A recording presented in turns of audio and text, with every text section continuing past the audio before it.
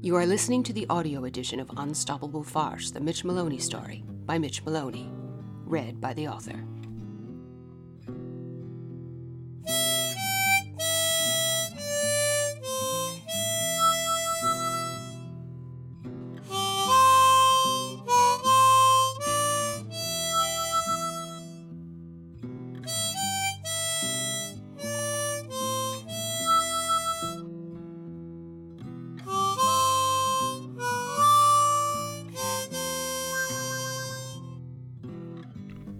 Chapter 12.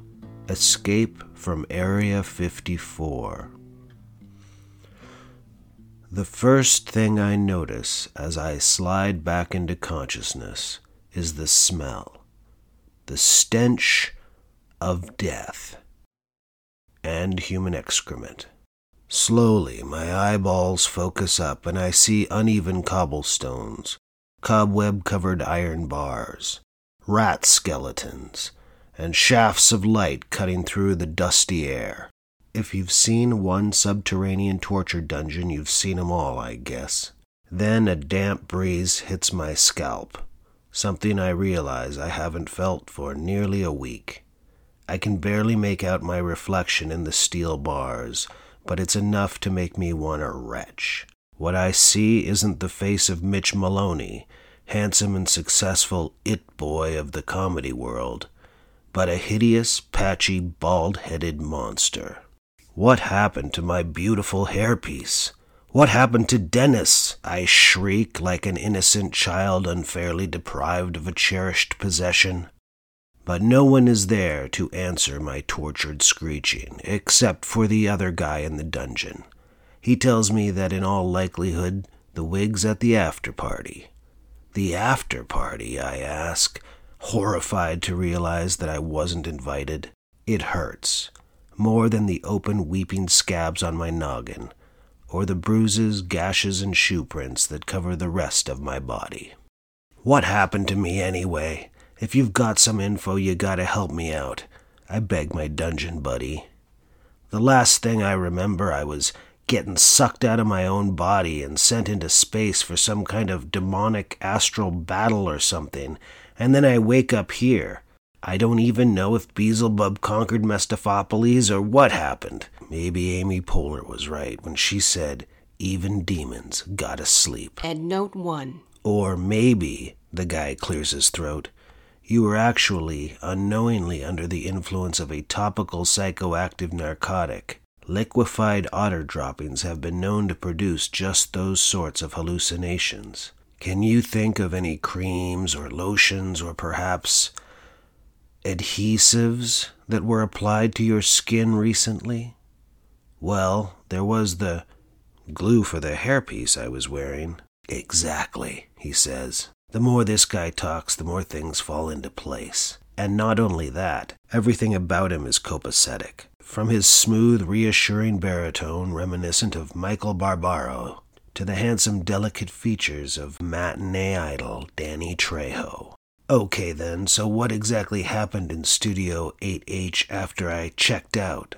Well, he says, you collapsed onto the Weekend Update desk, which caused Sarah Sherman to have a grand mal seizure, which triggered Lorne Michaels to go into cardiac arrest. Then Bowen Yang flew into a maniacal rage and began violently pummeling your lifeless body as Molly Kearney tore the wig off your head and proceeded to toss it around with Punky Johnson.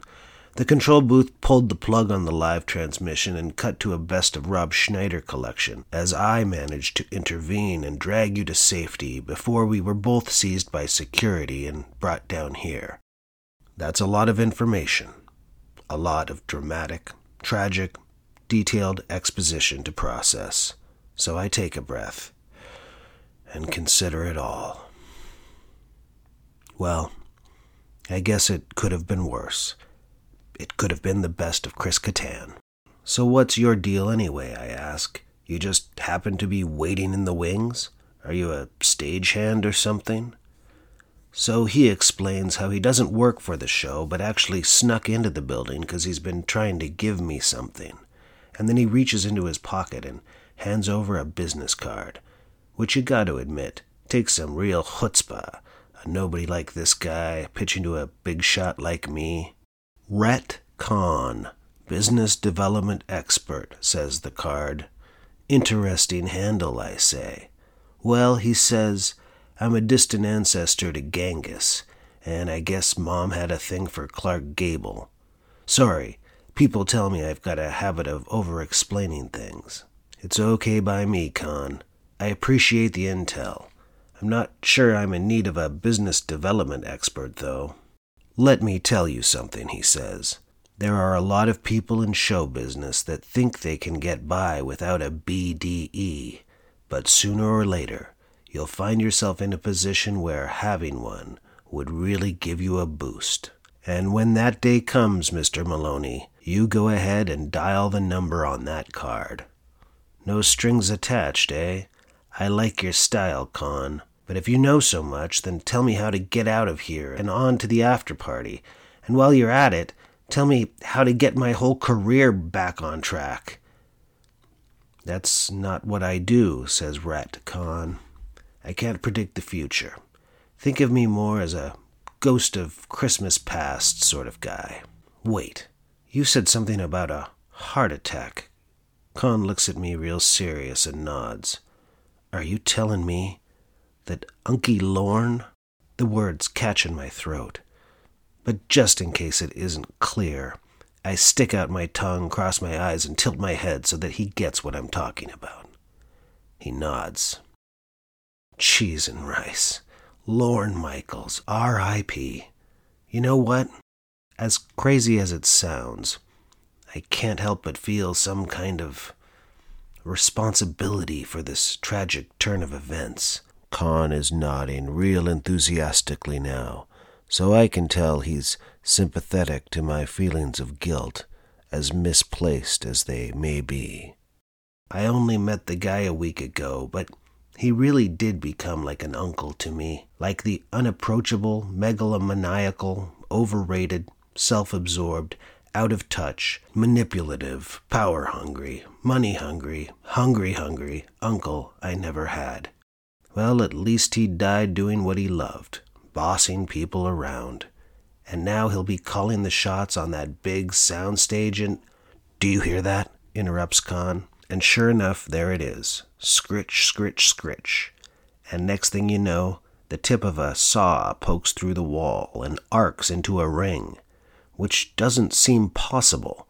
A little jigsaw cutting through stone? But judging by the sawdust flying everywhere, it looks like the wall is actually just plywood painted to look like a dungeon, so hats off to whoever did the paint job. I guess Kahn registers my surprise, because he says, "Oh, did you think this was an actual torture dungeon?" No, this is just an old set. We're in the scenery cellar, in the sub basement of 30 Rockefeller Plaza.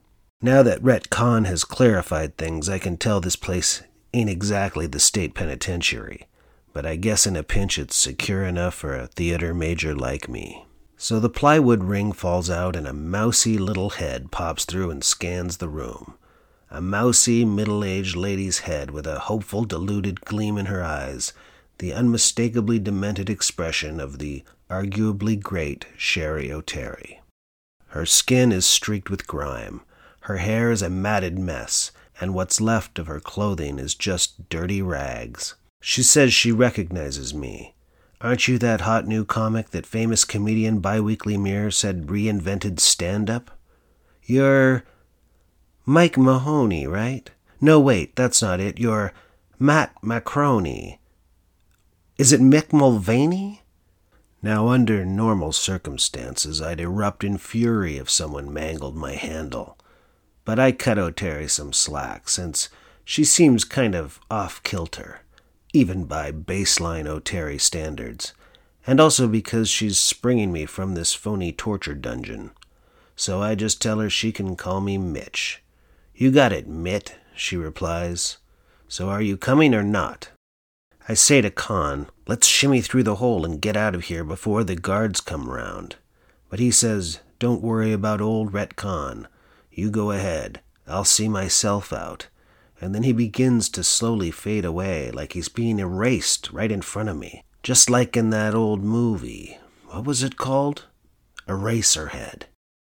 I shake my head, thinking I must still be hallucinating, but Khan says no, he really is dematerializing, and not to worry about it, 'cause he'll explain it all later. But just remember, if I ever need his help, to call the number on the card. It's like this Rhett Khan guy's whole deal is trying to make my life easier. What a pal. So I thank him and crawl through the hole in the wall with Sherry O'Terry, and into the cramped habitrail of corrugated tubing lined with ducts and cables that make up the invisible foundation and infrastructure of the building, the catacombs below 30 Rockefeller Plaza. O'Terry asks about how I got stuck in the scenery cellar, so I start off by telling her I just hosted the show. You did? Did you kill? I bet you killed, didn't you? I can honestly say that I did. Well, good for you, Midge, she says. So I guess the tragic double meaning went over her head, but then again, subtlety never really was her bailiwick anyway, so I changed the subject. So what are you doing crawling around in the ductwork down here in the sub basement of a boob tube megaplex like this, O'Terry? This isn't some off-target attempt to get back to 8H, is it? There must be somebody that could hook you up with tickets. No, she says, and she tells me all about how she escaped from a laboratory on another level, known as Area 54, where they'd been doing nightmarish experiments on her and a few other where-are-they-nows from the show. But the things she saw and the things they did to her, she says, are unspeakable. But that kind of talk just makes me want to hear more, so I pry a little. Come on, O'Terry. Nothing's unspeakable?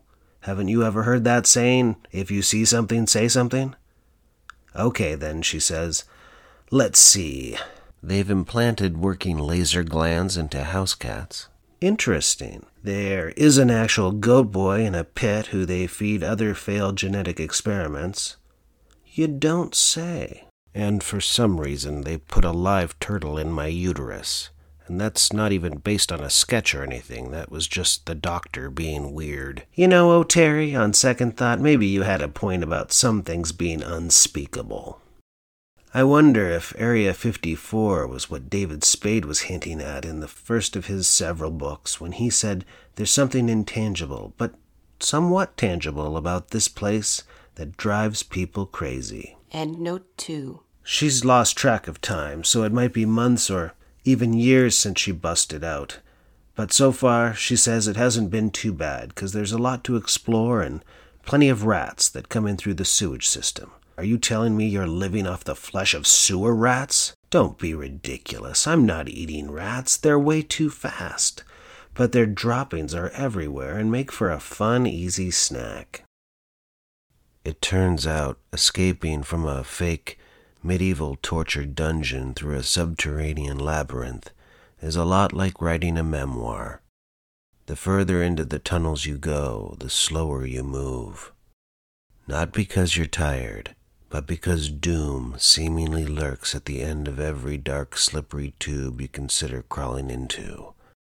Like some dark passage of your memory that you know you might need to go through if you're ever going to emerge on the surface, but might also lead to a grisly or perhaps deeply embarrassing result. But for now, you just have to accept that not every ventilation shaft or laundry chute is the path to freedom. And some aren't even particularly amusing or well-written. Some are just dark, slippery tubes you need to crawl through quietly, maybe between the holidays when nobody's paying attention, to get from point A to point B.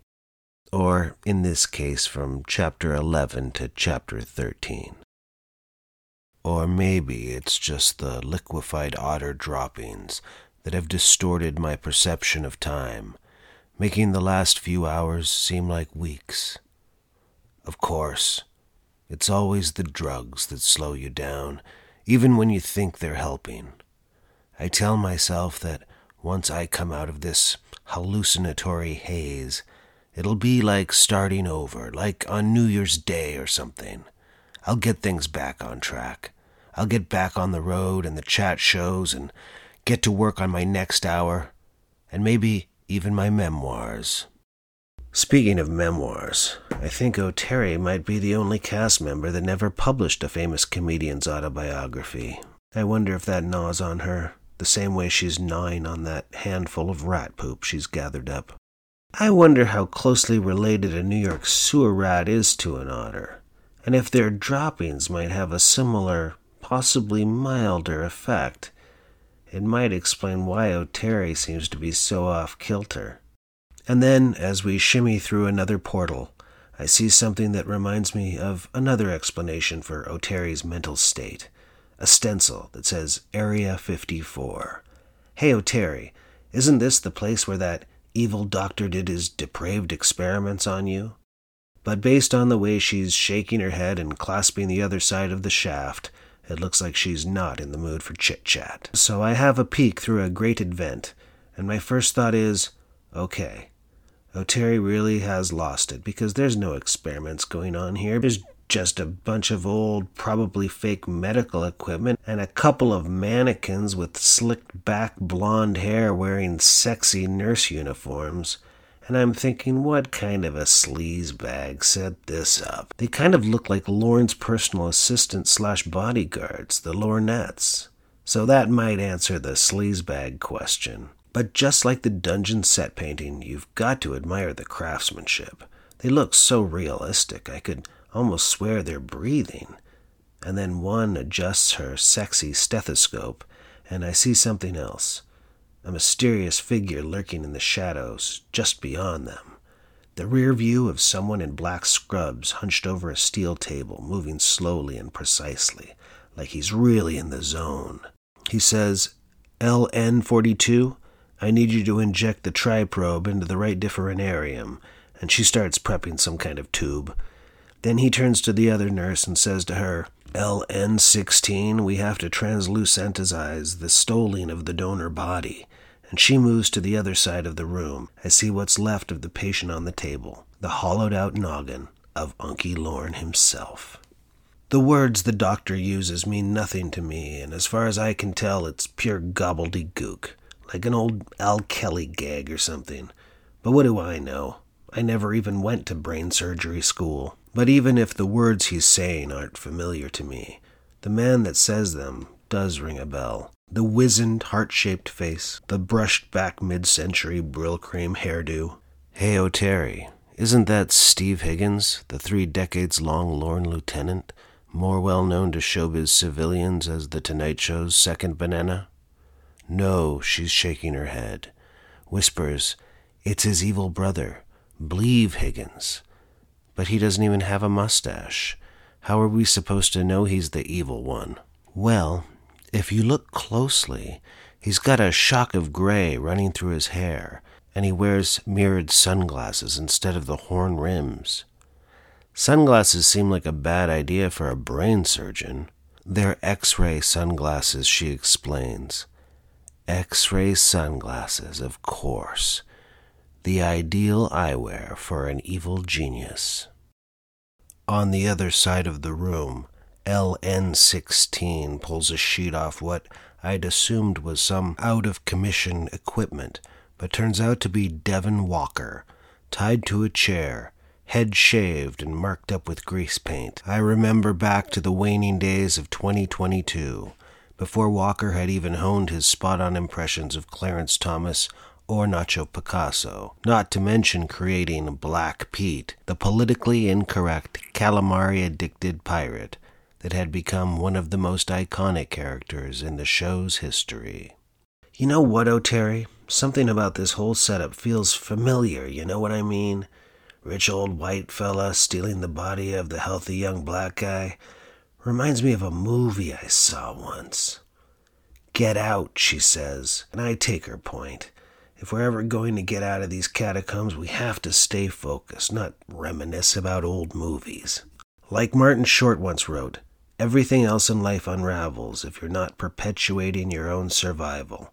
You have to take care of yourself. Endnote 3. It might sound selfish to outsiders, but that's just the attitude you gotta have if you want to make it in show business the way I have.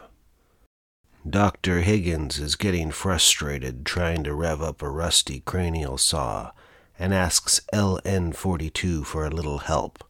So, right in front of us, just beyond the grate, she sets down something Higgins had called the 7XL, a fancy, high-tech, dry ice-filled purple jar and current residence of Unky Lorne's big gray walnut.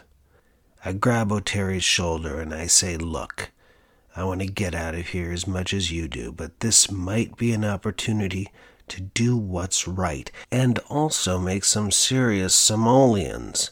I mean, just imagine what that thing's going to be worth on the black market. Now I need you to use your remarkably tiny body to slide through the grate and bring that brain jar back over to me." She nods, still frightened, but she gets it. As in, the idea. But also the 7XL. Soon we're racing through the tubes and I feel the rush of momentum once again. Like not only are we about to escape from this building, but even from this chapter any second now. And the next thing you know, we're out of the catacombs and climbing through an air duct right into the Library of Costumes, which is convenient because we're able to grab some outfits that we can use to get to the after party by Hooker Bike Brook. And once we get there, we can switch costumes to get past security. Hey, Mitch, before you get too far... And to what do I owe the pleasure of this interruption today, Mr. Engineer? Yeah, just a little bit of a word jumble there, Mitch. Had a little bit of a signal noise, I think, on the line by hook or by crook. I said by Hooker Bike Brook. Yes, yeah, I'm still hearing it. So let's try it nice and slow, Mitch.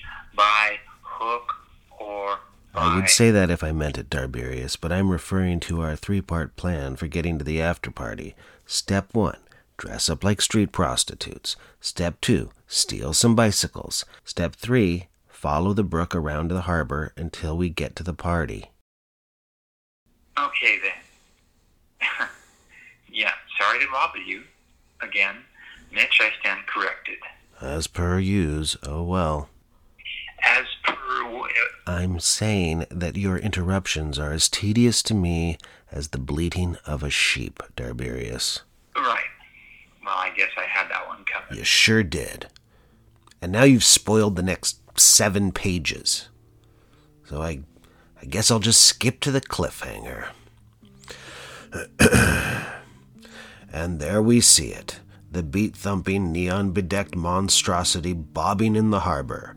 The spruced-up former Staten Island ferry turned floating comedy barge from hell, known as the SS Mayhem.